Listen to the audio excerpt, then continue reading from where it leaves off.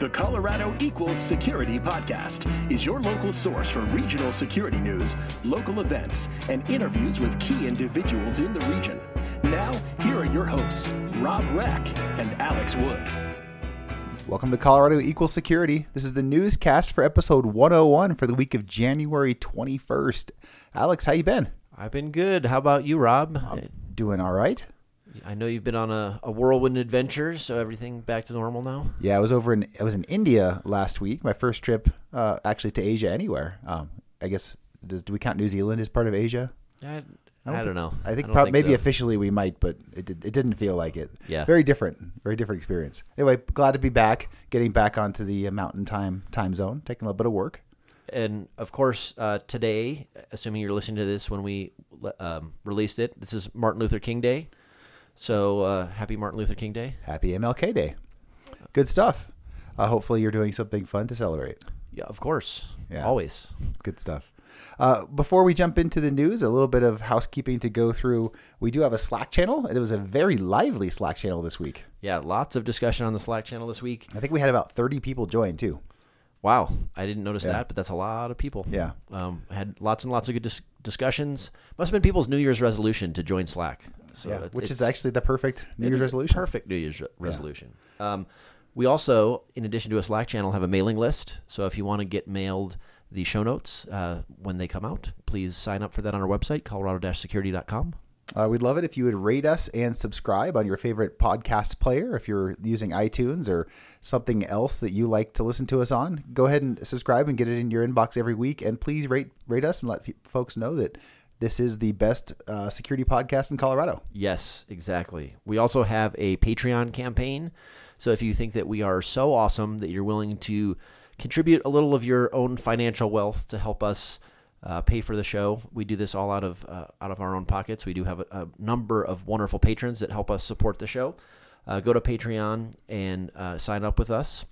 You can find the link for that on our website as well, colorado-security.com. Exactly. And finally, if you don't want to do that, we would love it. Even if you do want to do that. Even if you do want to do that, I guess. Everyone helps in their own way. Just tell a friend. Let them know how great the podcast is, that they should listen, that they should check out the website, look at the event calendar, all that kind of stuff. All right, let's go ahead and jump into news for the week. Alex, there is a poll out this week, and we beat Austin on this poll. In fact, Austin didn't even show up on the poll anywhere. That is pretty cool. I'm not sure if it's something to be proud of or not. I think, for some people, it's definitely something to be proud of. This is a poll for the best places in the U.S. for vegetarian food. And as I said, as you might expect, Austin, the barbecue place, did not make the list at all. But I was going to say, Rob, I'll give you one guess as to which city in Colorado it was that was on this list. Canyon City. It was not Canyon City. Okay, I'll give you two guesses. I'll go with Trinidad as my final answer. No, you're completely incorrect, Rob. It was Boulder. Boulder, Colorado was number 3 on the best places for vegetarian food. And I believe number 2 was Berkeley, Berkeley, California. Didn't surprise me too much, but the number 1 actually did surprise me. It's Charleston, South Carolina was the best place for vegetarian food in the U.S. Yeah, I would not have guessed that. Next, Broomfield is creating a science city and other developments on some of the sites that they had submitted for the Amazon HQ2 bid. So shunned by Amazon, they have moved on, and they're bringing us the city of the future, a la Tony Stark. Exactly. They are going to be building the Avengers headquarters there, and no, just kidding. They're going to be building a collaborative environment for researchers and companies to connect, collaborate, innovate, and transfer new technology, ideas, and innovation. Well, it sounds amazing. I still think that the Avengers might be there. This sounds a lot better than Amazon's HQ2 with their piddly 50,000 jobs. Right. Hopefully with this new science, they won't lead to taking over the world like Amazon is. So maybe it'll be a better thing after all. Next, we have some news that one of the big companies, at least has a legacy here in Colorado, is being acquired. It looks like Fiserv is in the process of acquiring First Data Corp for about $22 billion. That's a lot of money. Of course, First Data still has some presence here, had a much larger presence for a long time, big credit card processor, among other things. And so I think we're going to be losing the First Data name. I think once they combine, it will all be part of the Fiserv name. It looks like the current Fiserv CEO is going to be the CEO of the joint company, but the current First Data CEO is going to be the president and chief operating officer of the new organization. So, big parts for both those guys. Yeah, good stuff. So Crocs and an unnamed media company could be looking to bring 850 jobs to the Denver area. So I think Crocs is also still a little bit of speculation, but this article is talking about the incentive requests that have been put in. One of them was in a Colorado-based apparel company who they think is almost definitely Crocs. And then the other one was an unnamed broadcasting company who I think that they are saying is probably NBC. Oh, really? I didn't catch that.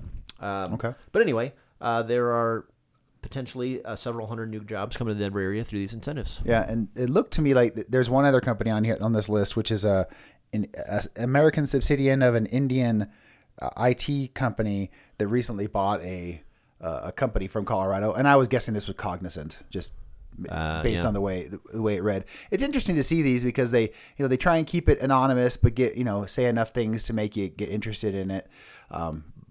These incentives, they don't have to let us know who they are until they actually get paid out on them. Whereas right now they're just kind of applying to be able to use them if they do bring the jobs. Right. Interesting stories. In any case, good stuff. People want to come to Denver still. Next story, Richie May has recently launched a cybersecurity service to help protect hedge fund organizations. So this is interesting. I reached out to JT Gaedo, who is their executive director over their cybersecurity services, and asked him about this. And he basically let me know that they are targeting small and mid-sized hedge funds for this to help them stand up security programs. Pretty cool stuff. My first thought when I saw this was, if you're brainstorming what's the organization that needs security help and can afford to pay for it, well, a hedge fund might be the perfect place for that, right? Yes, that's probably a good start for your services, right? They're going to have a little bit of money to pay out. So next, some very disturbing news, Rob. Very, very disturbing. That the crypto winter is upon us. Yeah, apparently Game of Thrones has definitely percolated all the way through press releases about laying people off. Yes, interesting. So Shapeshift, which is a cryptocurrency, I believe, exchange here in town, due to the lower prices of cryptocurrencies, has had to lay off 37 people, which is about a third of their workforce. Yeah. Through the press release, which was somewhat amusing, I have to say, which I don't know if you want your press releases about laying people off to be amusing or not. The founder noted that the latest crypto winter is upon us, and today Shapeshift felt the bitter frost. Crypto, like the moon, we strive toward, is a harsh mistress. Yeah. So this is interesting. Interesting guy here. But it is a bummer to hear that these folks are losing jobs. Obviously, that part is not so funny. The realities of business, it seems like, have caught up with this company where he makes it pretty clear that they weren't quite as focused as they should have been. And when market conditions were good, that was okay, something they could kind of hide. And then when they got bad, it became a lot more impactful for them. So they're going to try and focus on their core offering of a crypto exchange, and maybe less on the periphery stuff they've been working on. Yeah. So sad for those 37 folks, but with those 850 jobs we just talked about that are coming, I'm sure they'll find some place to land. Yeah, I'm sure there's a lot of folks looking for that skill set. Next bit of news we have is Swim Lane. They basically released a press release kind of just talking about how good the last year was for them. It's pretty neat to see. They actually grew, since the beginning of 2017, they've grown by about 544%. So really good growth. And in 2018 alone, they I think they said they tripled their ARR. So that's their annual recurring revenue. And they doubled the size of their staff. That is pretty cool. Hopefully we can look forward to similar announcements from Swim Lane like we do from WebRoot, that, every quarter they have, double-digit growth and record this and record that. So congrats to them. If they're able to have a triple ARR every year, that's going to be a pretty good run for them. That would be. Yeah. Next, there was a blog post on the Ping Identity blog this week on APIs, the new security attack vector. So this was actually a guest post by a By 451. 451 analyst. So Garrett Becker. Just talking about, I think, things that we have already talked about on the show, how APIs are proliferating and that their security is very important. Yeah, it talks about the fact that as mobile apps become more important, there's always this back-end infrastructure that supports the mobile apps, basically using APIs. And the organizations have this sprawl. He talks about some facts that on average, companies have about 363 APIs, and over 2/3 of organizations have APIs exposed publicly. So interesting facts that they throw in here about how to look after APIs. So if this is something that you haven't really thought about yet, this blog post might be worth taking a look at. Next, after a long and illustrious, successful career, ProtectWise has been named into the SC Media Hall of Fame. Congratulations, ProtectWise.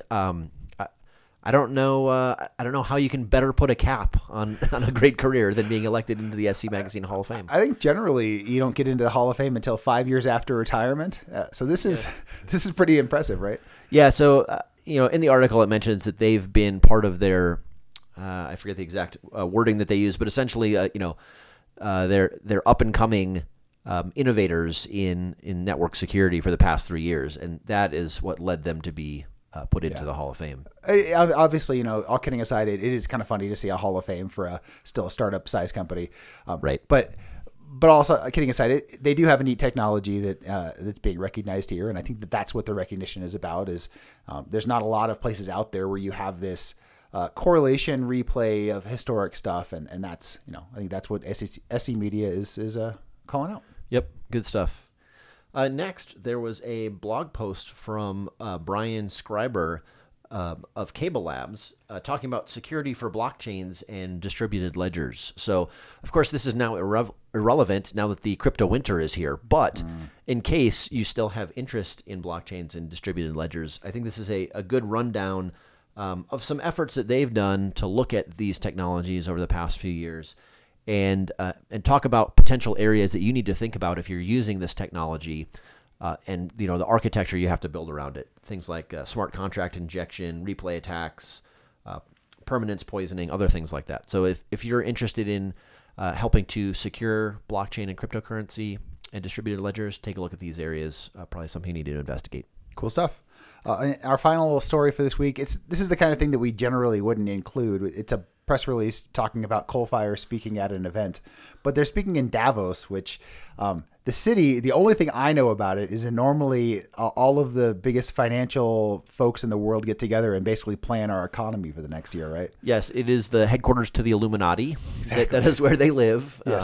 Yes. So pretty cool that Coalfire is participating in Davos. They are chairing a panel on the cyber future.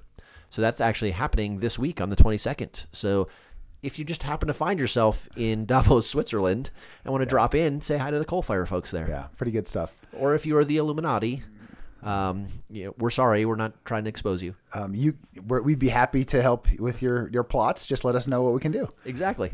All right, that's it for the news this week. Move it over to our Slack message of the week. Number one, I want to do a big thanks to Andre Gaeta, our ever-present sponsor for this. Andre, thanks for that. Of course, thanks for Andre coming and doing the interview for us last week. That was a lot of fun. Yeah, definitely a lot of fun. But as a reminder, he does, out of his own pocket, support the Slack message of the week, and the winner of this message gets one item from the Colorado Equal Security Store. Yes. So this week, we would like to honor John Von Rader, who goes by Johnny Von Rotten on the Slack channel.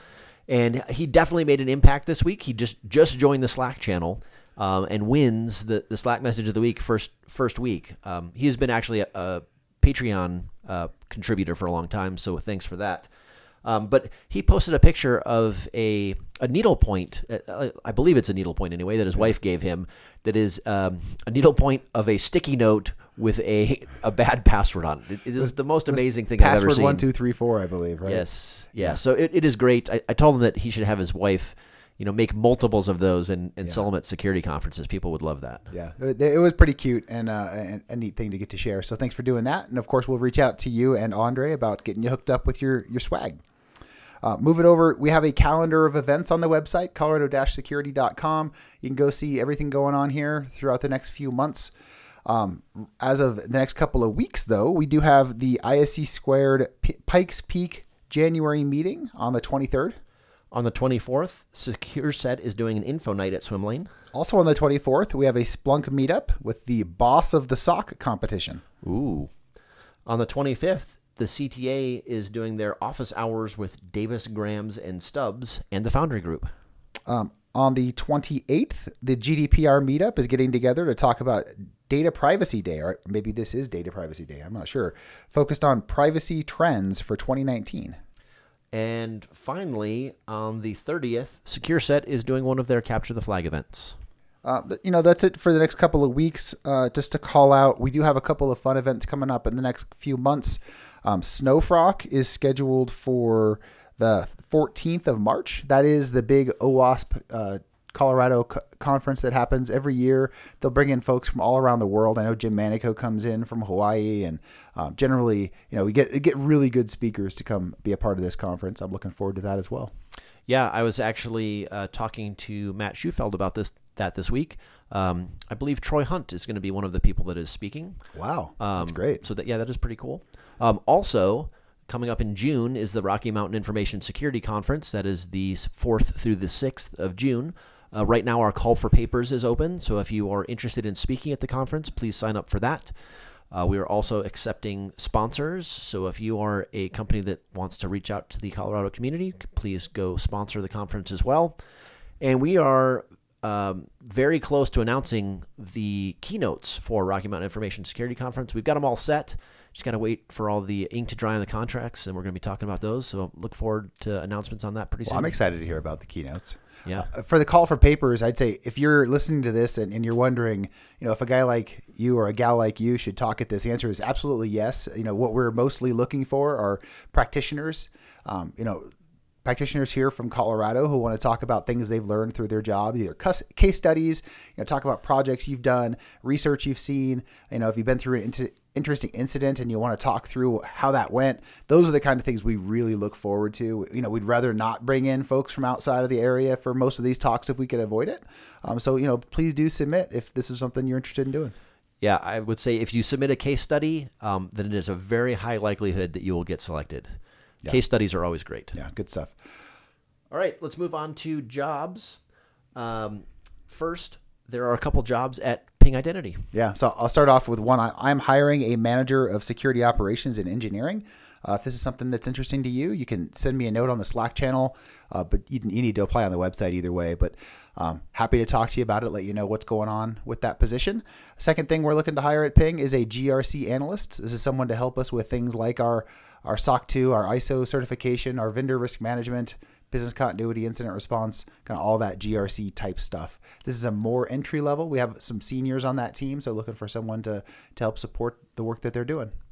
Next, WellTalk is looking for a director of security and compliance. This is actually to replace Travis Shack, who is leaving WellTalk. So if you want information about it, I'm sure Travis would be happy to talk to you about it. He's on the Slack channel too. You can reach out to him there. Next, there is an opening for Array Biopharma, hiring an IT security and risk manager / director. I guess you just get to pick which title. It sounds like it. Centura Health is looking for a data security risk management lead. The city of Aurora is hiring an information security engineer. The city and county of Denver, specifically DIA, is looking for an information security specialist. U.S. Bank is hiring an information security systems architect. Dish Network is looking for a cybersecurity threat analyst. Strava or Strava? I'm not sure. Strava, I believe. Strava is hiring a security site reliability engineer focused on infrastructure. And Strava is, looks like it's an app for kind of monitoring your bike rides and exercise stuff. Yeah, I believe that they're based out of Boulder. They are in Boulder. I looked it up. And then finally, the Arcanum Group is looking for a cybersecurity intern. Good stuff. Well, That is it for our news for this week. Our feature interview this week is actually, you sat down with Chris Peterson, the co-founder and CTO over at Logarithm. Yeah, we had a nice conversation, talked about Logarithm, their past, present, and future, and it's a good conversation. Awesome. Well, that's it for this week. We'll look forward to talking to you again next week. Awesome. All right, see you, bud. Thanks, Rob. is James Carter, CISO at Logarithm. This is Colorado Equals Security for Colorado Security Professionals by Colorado Security Professionals. Welcome to Colorado Equals Security. This is Alex Wood, and I'm here today with a very special interview guest, Chris Peterson, CTO and co-founder of Logarithm. Chris, how are you doing? I'm well. Awesome. How are you doing, Alex? I'm doing great. As we were talking earlier, it's a little bit chilly. Indeed. But besides that, I think we've missed fall. It's officially winterish now. Yeah, I know, it's too quick. I need to get a few more rides in. Yeah, exactly. I was actually in the elevator with somebody yesterday, and they had their helmet on and everything, and they were worried about having to ride home, in the snow and the impending winter. Yeah. And I was like, just put snow tires on your bike. You'll be fine. You'll be fine. Right. So thanks for taking a little bit of time to talk to us today. Appreciate it. Sure. So I guess why don't we start and talk about you and your past and how you got into security and kind of how you got to where you are today. So did you start your career doing security? For the most part, I began my career at Price Waterhouse. I was part of the audit side of the firm, and about a year into it, I was introduced to their EDP audit team and function, and that spiked in interest because I had a information systems concentration in my college degree, and so I liked the systems side. And when I found out that there was a team within Price Waterhouse who was kind of looking more at the systems and the applications and controls and some of the early security around systems, that piqued my interest, and so I pursued getting into that organization. You figured you'd rather actually play with the systems instead of just asking people and auditing them about their systems? Well, yeah. There's a whole another story about how I got into Price Waterhouse, and I was an engineering major in college, but on the engineering side, I found there to not be a lot of cute girls, and at least at that time, at least, it was very male dominated. Yep. And so I moved into the business school, and I focused on accounting, and I thought I could get a job in accounting, and I was always good at math, and honestly, it was kind of easy, right? At least initially. It got difficult later. But I got into the IS side in accounting school, and that was interesting, and kind of what actually eventually led to me getting into Price Waterhouse. And I think that, and even though I got on the audit side of Price Waterhouse, the system side was really where my interests were. And once I found that I could apply more of the system side and the creativity side, to my job versus kind of financial audit, that was a whole lot more intriguing to me. Yeah. You mentioned doing engineering and then accounting in school. Where did you go to school? CSU. Nice. Rams. Rams. That's right. So are you from Colorado originally, or? I am predominantly. I moved around a bit when I was younger, but mostly grew up in Fort Collins. Nice. And then went to work for the Denver practice. After I graduated. Nice. Yeah. So spend some time there, and then what did you do after that? At Price Waterhouse? Yeah. Yeah. So Price Waterhouse. So I got into the EDP audit practice, and actually part of the other motivation for that, and the way that actually I first learned of that practice was there was a New York Times article where they were interviewed, I believe, George Kurtz, who the founder of CrowdStrike now, and was and he was the top ethical hacker at Price Waterhouse, and was really kind of forming their ethical hacking team. And that's actually what really most piqued my interest. Was wow, there's this group in Price Waterhouse where they're actually getting paid to try to break into networks and test security. I've always had a bit of a mischievous bent, Right. And so I was really intrigued by that, and that's what really that was actually the impetus to try to go into the EDP audit side of PW, because that's where the security practice was. This was my path over there, because I wanted to eventually be an ethical hacker, and kind of learn how to do penetration testing, and that's eventually what happened. Eventually, I got into the internet security services practice that was really forming in Pricewaterhouse, and then got trained up on how to do penetration testing and application vulnerability testing, and these were really early days in cyber. I mean, this is when corporate America was connecting themselves to the internet. Right. And they were like, what's this mean for us? How are we going to defend ourselves? And this was this is when the projects I was on, a lot of them were like we need to choose a firewall. So I remember doing firewall product selection projects for choosing that first firewall that they were going to put in place to protect themselves from the internet. Yeah. Yeah, I actually, it's funny, I had a pretty similar path, and I was working at IBM and had a sort of an entry-level job there. And one of the guys on my team left to go work in the IBM MSS group to go do ethical hacking at the time. And I was like, whoa, wait, that exists? Yeah. Someone will pay you to go do that? Exactly. And I was like, that is really cool. And then I eventually made my way over into that group too. Yeah, okay. No, that's great. Yeah, I think, it's... And I think, I'm sure a lot of people, it's happened that way because, that's the cool, sexy, fun side of security, right? Yes. It's it's where all the flash is. And I mean, at least on the outside, I think we all know doing the actual testing of that kind of stuff, it's not really, it's not like movie style where, you're banging out a keyboard and then all of a sudden, things happen.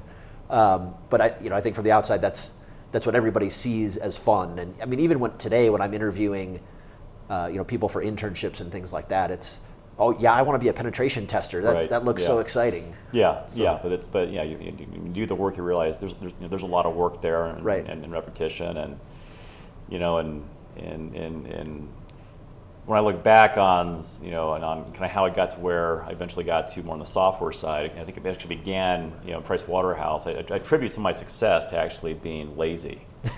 That's good. Because.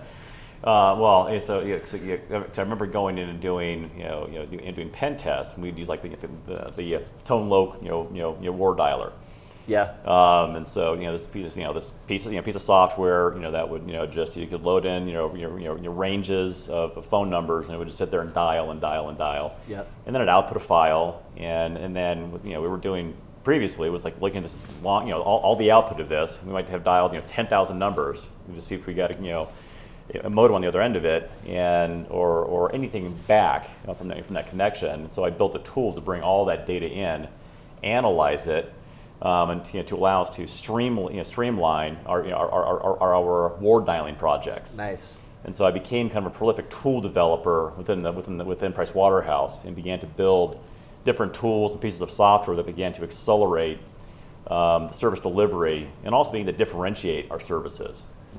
Anything that would have made it outside of PwC that people would know? The thing I built at PwC last was called the Enterprise Security Architecture System, or ESAS, which Pricewaterhouse actually eventually sold that spun it out of PW, and it was very early GRC. And at that time, I was fortunate to work with just some of the leading best minds, in cybersecurity. Pricewaterhouse had the best team.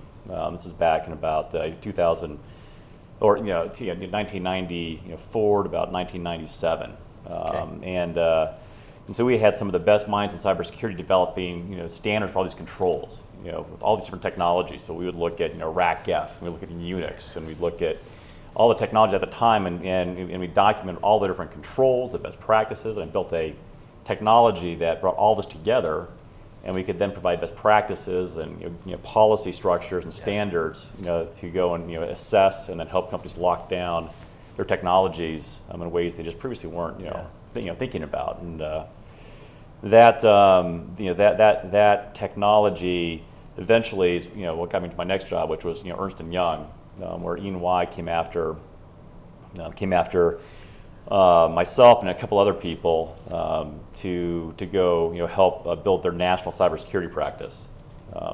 And the one person that my boss at the time was John Darbyshire, who then went to E&Y, and John Darbyshire then after E&Y went on to start Archer, the GRC, because that was John's passion. But John came to me in Price Waterhouse and said, I have this idea for GRC. We didn't call it GRC back then.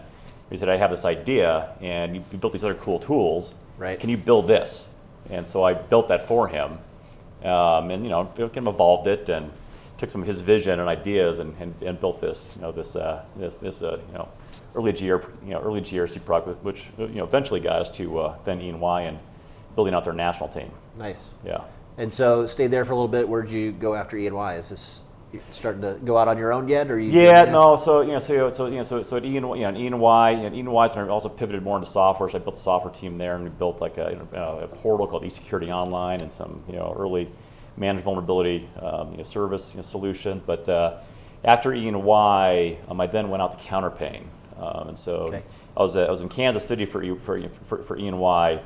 Then I went out to the Bay Area for Counterpane, and Counterpane was one of the first MSSPs.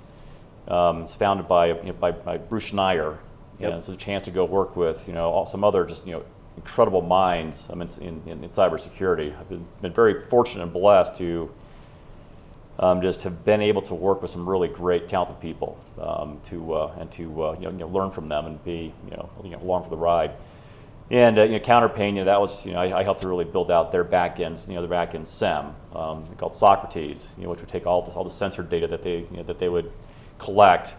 They built their own sensor, aggregate it, look for signals in that data that might indicate a threat's present, and then inform their SOC operators if they saw a threat, and deliver typical MSSP services. Yep. And that's where I would say first got really introduced to the promise and opportunity around log data and analytics. Right. And that's I think where some of the ideas for LogRhythm began to form. Was through that experience. Nice. Yeah, funny. So I had a similar experience, although I wasn't necessarily the one building it out. At IBM, we went through a process of building our own back-end infrastructure to manage all the alerts that we were using for our MSS, and did that for a while, and it was was interesting. And then started using some other products and went through that whole life cycle and that sort of thing too. So that's kind of fun. So, yeah, indeed. So you so from Counterpane. Then you decided, is this when you left to start LogRhythm, or? No, not immediately. So so at Counterpane, that's when I began to have some ideas around analytics. And that's when I say a key idea began to form, and that was more the application of science to the problem. Where my premise was, at that time we were doing things like mapping the human genome and solving other complex big data problems, early big data problems, and I didn't quite understand why can't we seem to detect threats in the environment and threats in data when we can solve some of these other analytics problems. Right. And so I had this idea we need to begin looking at more scientific approaches to network security and principally around data analytics, and that's actually where the conversation with the co-founder began with Phil. Phil was a mutual friend, and I'd come back to Colorado with my buddies, we go camping and stuff like that, and I talked to Phil around the campfire, after a few beers, and tell him the things that I was thinking about and seeing, and he was doing his PhD in physics at CU. Okay. And he was doing some signals analysis and intelligence and analyzing particles and things coming off nuclear warheads and to see if, as he put it, they would still go bang. Yeah. After sitting in a silo for 20 years. And that's kind of where our conversation started. Was kind of his kind of physics and scientific background and kind of my thought of I think we need to apply some of the things we're doing on the scientific world to the computer security world. But at Counterpane, I felt that wasn't quite, after Counterpane I wasn't quite ready to start my own company because I built at this point a lot of different software and had a pretty good comfort that I could build technology that seemed to have to resonate and meet a need. But I didn't really have the go-to-market skill set. And so I went to work for Enterasys Networks, who had just recently acquired the Dragon IDS. And I went there to good old Enterasys Dragon. Yeah, it's a good product. Yeah. So I went there to pick up the product management skill set, and also work with Ron Gula, who was the founder of Dragon, and then later Tenable, and so there I got deeper knowledge in product management and go-to-market, and it also just got deeper into kind of the state of the art around intrusion detection. Nice. Yeah. All right, so I think we've finally gotten there. This is your background, and now you go and start LogRhythm. So this, did you just feel like you finally got to the point where, okay, I've got the building skills, I've got the the business skills or other things like that, we should take a shot at building this ourselves? Yeah, that's pretty much it. I think after about a year and a half, at Dragon and through some other things that were going on at the time, kind of got to the conclusion of it's time to jump and time to do this. I came back to Colorado to kind of think about how to get this thing going, and Phil was there, and Phil and I began talking again, and he's wrapping up his PhD and about to do his dissertation, and I said, hey, I got this idea. What do you think about coming out to DC for 3 weeks, and after you give your dissertation, and we will maybe take a shot and see if we can go build something that we can maybe turn into business. And so Phil was interested. He didn't want to go into academia, and flew up to DC in September 2002. And we spent 3 weeks around my kitchen table in my home, and we built out what we called the Vector Analysis Engine, or VAE, which we had some authentication data.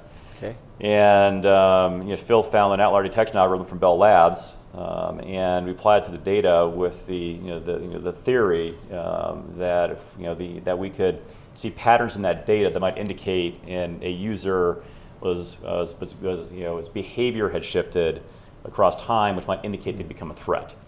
And so this was, today what we call very early UEBA. Right. And that was really the first thing we did, and that gave us, some hope that there's something here with this kind of vision around more of an analytics-driven approach to cybersecurity. So that's really interesting. Did that actually make it into the earlier versions of the product? So were you doing, in quotes, UEBA early on, or was that more of a proof of concept, and then you went some different ways in the product? Well, so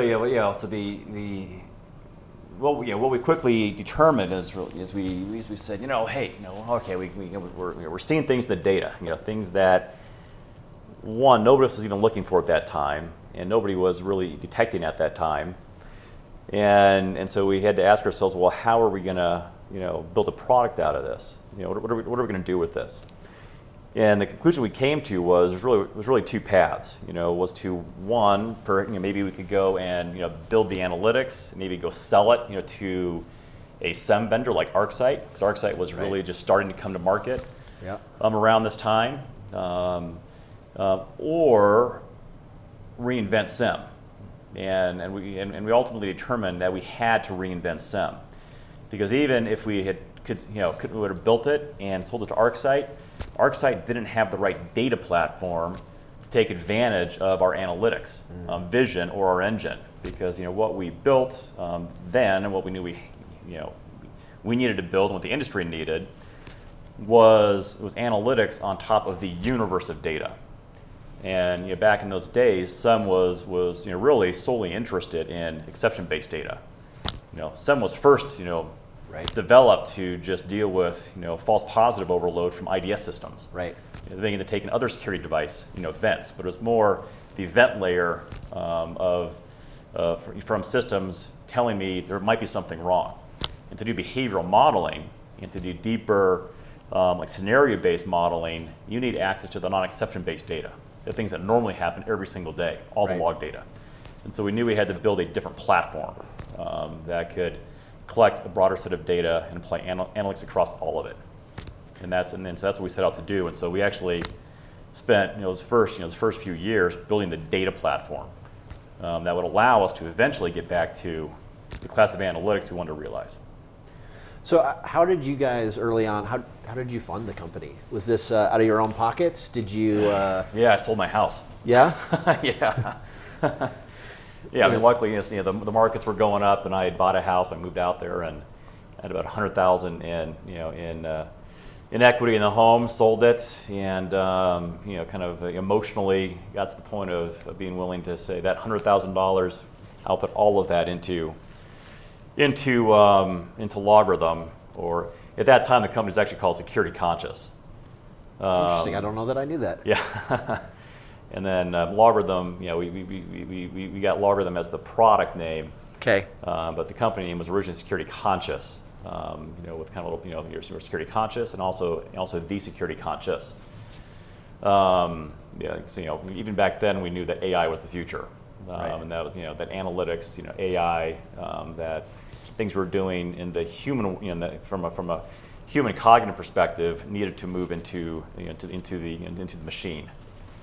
So how long were you guys able to run sort of bootstrap like that? And was it just you and Phil, or did you bring on some other people? Well, initially, I wasn't even going to write software. I mean, I'd written some software, but I'd say my software was it was more on the POC, Right. or proof of concept type level tools, but. And so we had a couple of engineers who were like professional engineers, and they were going to work for equity, and evenings and weekends, and it ended up not working out, because they had jobs and families. Right. It's tough. It's hard. It's hard to ask people to, it's hard to expect somebody to be able to put enough time in the evenings and weekends. They already have a 40-hour week job. So eventually we realized we just got to do this, and Phil, had done programming, in his past, and was proficient in C and C++, and so eventually, I asked Phil, hey, teach me object-oriented programming, and I picked up some books, and kind of got deeper into it, and then Phil and I just began to write a lot of software. And so for 2 years, we bootstrapped, and we wrote the collection layer. We wrote the data processing layer, our first indexing, technology. Put a UI on top of for search and data analytics, and got to version 2.2, in which in early 2005 we were ready to sell. Okay. And managed to land our first customer. By that time we'd moved from DC to Boulder. Me being from Colorado, Phil had done his PhD here. And one day we're in DC, like, why are we here? I mean, right. Once this becomes successful, we'll be trapped here. So we had a chance to we kind of get the conclusion of this company can be anywhere where we can eventually hire hire engineers, and so we moved back to Boulder, and then in May 2005, landed our first customer, Wall Street On Demand, who wrote us a $40,000 check for our software. And that was a big day. I bet. Because the money was gone. $100,000. There's no more. Okay. I want you to be a customer. I don't care what you pay me. You just need to pay me something so that I can get some money. That's right. Yeah. Yeah, the best part though was, I was some crafty things, but the list price on that deal was $240,000. So we give them a big discount, but we charge maintenance, on list. That's good. That's smart. That's very smart. Yeah, but they were a great first customer. Great to work with. They actually gave us some office space eventually, because they were growing, and we moved out, and they gave us some Class A space to move into, and they were really good to us. Nice. Yeah.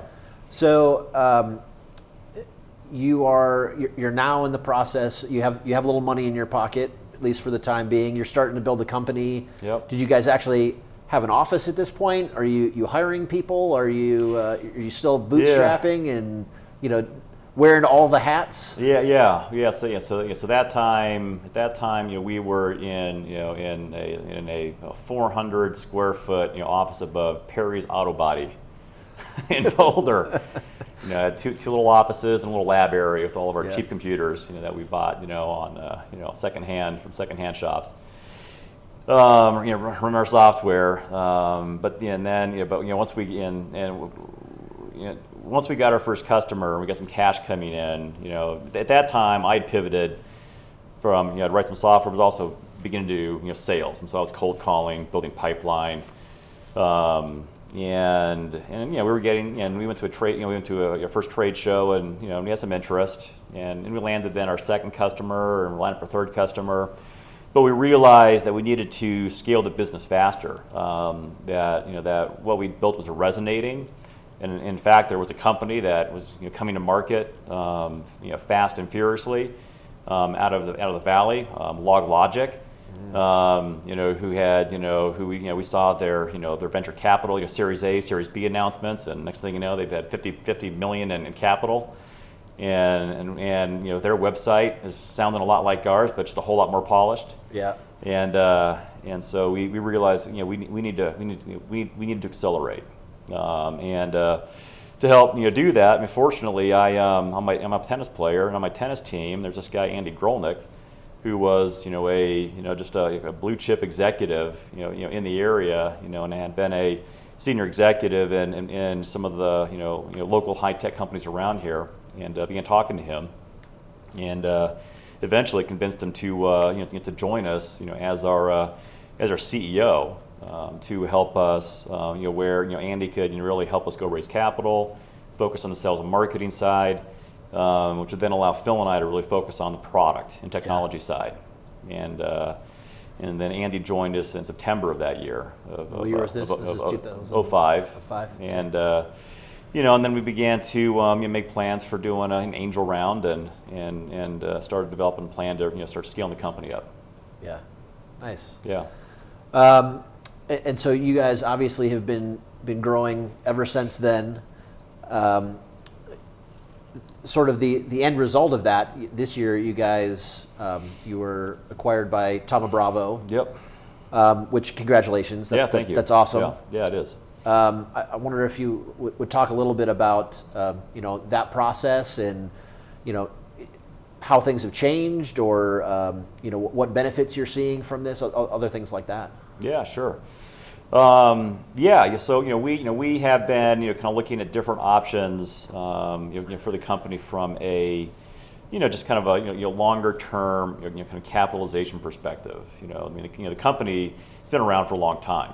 And so, we had our 15-year anniversary this year, and we were venture backed, and so we had investors who, are looking to have liquidity events. Our investors, we had just a great class of investors, across the board. But we did need to get to an event where there was liquidity for our investors and shareholders, and there's the public market options, and we looked at that and evaluated that, and then there's private equity, and after kind of weighing all the options, and after kind of having met with Thoma Bravo and kind of understanding how they operate and how they invest in helping companies go to the next level, and get there without some of the downsides of being a public company. It became very attractive and interesting opportunity, and way to move forward with a great partner that can help us continue to scale the business, execute our roadmap, keep innovating for customers, and ultimately just realize our full vision, which is just to be the hands down platform leader for next gen SEM. Where Forrester just recognized us as first in their recent wave, and we've been in the top 3 with Gartner for many years now. We just want to be the undisputed best when it comes to next gen SEM and run the SOC. Nice. So, you're talking about the future and your roadmap and that sort of thing. What sort of things do you guys have on the horizon that are going to put you in that that number one position? I mean, Forrester thinks you're there already, but how are you Yeah. going to stay there? What cool things do you guys have coming up? Yeah, so I mean, it's we continue to invest heavily in analytics. Nobody, no technology, has gotten to the point of being able to say we'll give you, you'll have no false negatives with us, and you'll have no false positives. Right. Right. I mean, nobody's there yet, and that's probably an impossible goal. But we need to get closer, and analytics, I believe is the key to that. And so we're going to keep innovating there. So we have a lot of innovation planned for our Cloud AI, Cloud AI platform, which is where we're really investing and innovating in the area of machine learning. And so we're looking at modeling broader data sets, looking for different observations in that data, ways in which we can have our ML be smarter from a supervised learning perspective. Mm-hmm. And so our customers will see a lot of innovations around Cloud AI when it comes to detecting more of the user-borne threats for our UAV offering, and also the network-borne threat in support of our network detection and response offering. So a lot of work just around analytics and just continuing to push the state of the art in terms of how we use centralized, concentrated collections of vast amounts of machine data across long periods of time to detect those hard to see threats. Yeah. And then the other area we'll keep innovating in is around our SOAR feature set in terms of orchestration and automation. So we'll continue to further build out our playbooks features, making it even easier to execute more complex orchestrated automated workflows. Just keep building out all the integrations that we have with the most common security devices and enterprise infrastructure. That allows us to automate various mitigations, remediations, automate workflows for the analyst.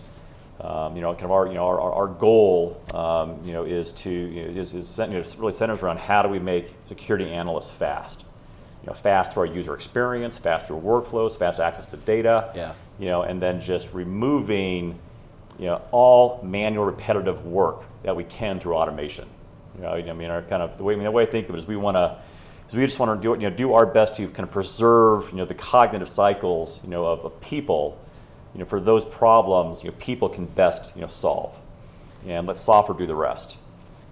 Yeah. Do you see yourself getting to the point where, and I don't think you can eliminate it, but you can severely cut down the amount of work that, say, a level 1 analyst would do? You talked about obviously the outliers, the false negatives, false positives, the cutting down that window. So, essentially, you get an alert, and that means this is something that you have to, somebody has to do a response on, because this is something that is real, and which is really the what a level 1 analyst is doing, right? They're taking that first piece and going, okay, is this real? Is this not real? Yeah, how close do you think that you can get to that? Well, I think over time we'll get we'll get real close to it, and I think the area of analytics talked about machine learning, behavioral modeling. That's an important area, but I think the other area which we have focused on historically, and where there's just still a lot of innovation left in front of us, is more, I would say, in the area of like contextual corroborative analytics.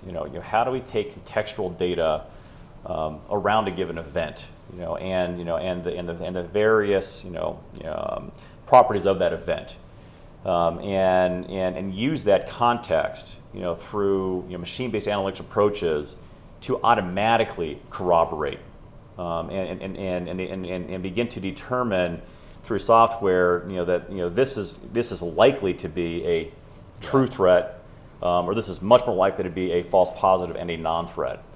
And so I think that's going to be one of the big area of analytics going forward. I think that the ML side will be very important for more of the behavioral modeling and profiling. But I think deep contextual corroborative analytics, where the analytics engines are just looking for other data elements around a given event to automatically raise or lower a risk score and determine maybe with certainty that this is absolutely an active threat. I can initiate automation behind that, or it's absolutely a false positive, and I can ignore it. That's a big area of needed innovation. And I feel like I don't know of anybody who does that better than us today. It might be, but we'll keep innovating there, as well, because I think like that's what's required, I think, to get to that efficiency of the front line. Right. Is they just need to hire pre-qualified, corroborated alarms. Yeah, and as being a customer, I love the the automation and the smart response stuff that you guys have, and a lot of it now is focused on making the analyst's job easier, right? So I love that idea that you have of more automated analysis, right? So now I could say have an automated response that will get me additional data from somewhere else to help me look at this alarm, but it's a person looking at it, right? So I would love to see that in the future, where instead of an analyst having to do those automated responses to get the data, it's saving you time to get the data, but the analysis can then go, oh, hey, I need more data around this, and reach out and get more data, and then can say, oh, nope, now risk is going down because I didn't see what I needed to see over here. That's right. Yeah, that would be really cool. I think there's big opportunity there, and especially one of the advantages I feel we actually have as a vendor is that we have a big established install base of people using our product in enterprise SOCs. Yeah. And we can learn from that, and we can learn and some of that learning can be applied towards ML-based approaches. Which and when you look at AI and machine learning, access to the data and qualified data is critically important.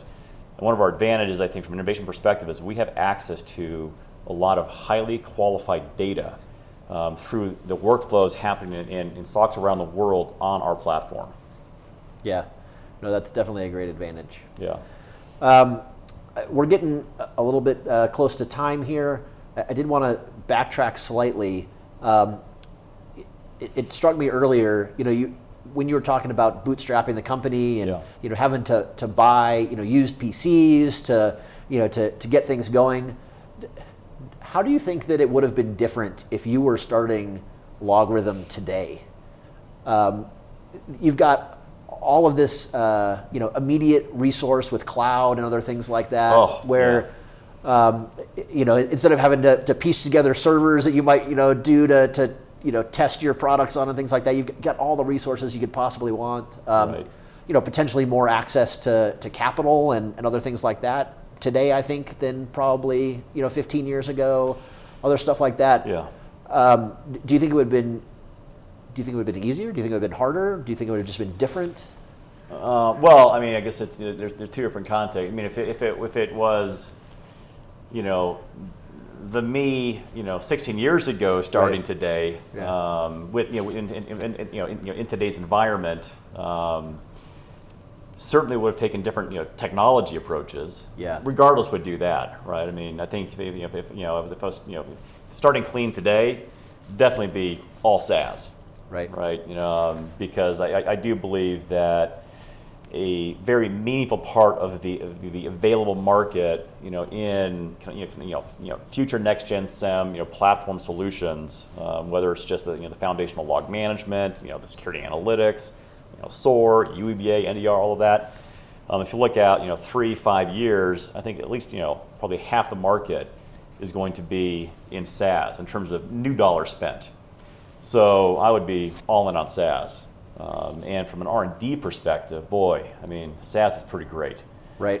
Because you largely have one main branch, right? That and you can introduce new features and functionality in your platform so much more quickly without having to necessarily worry about all the permutations in the field and upgrading all of your customers and their versions.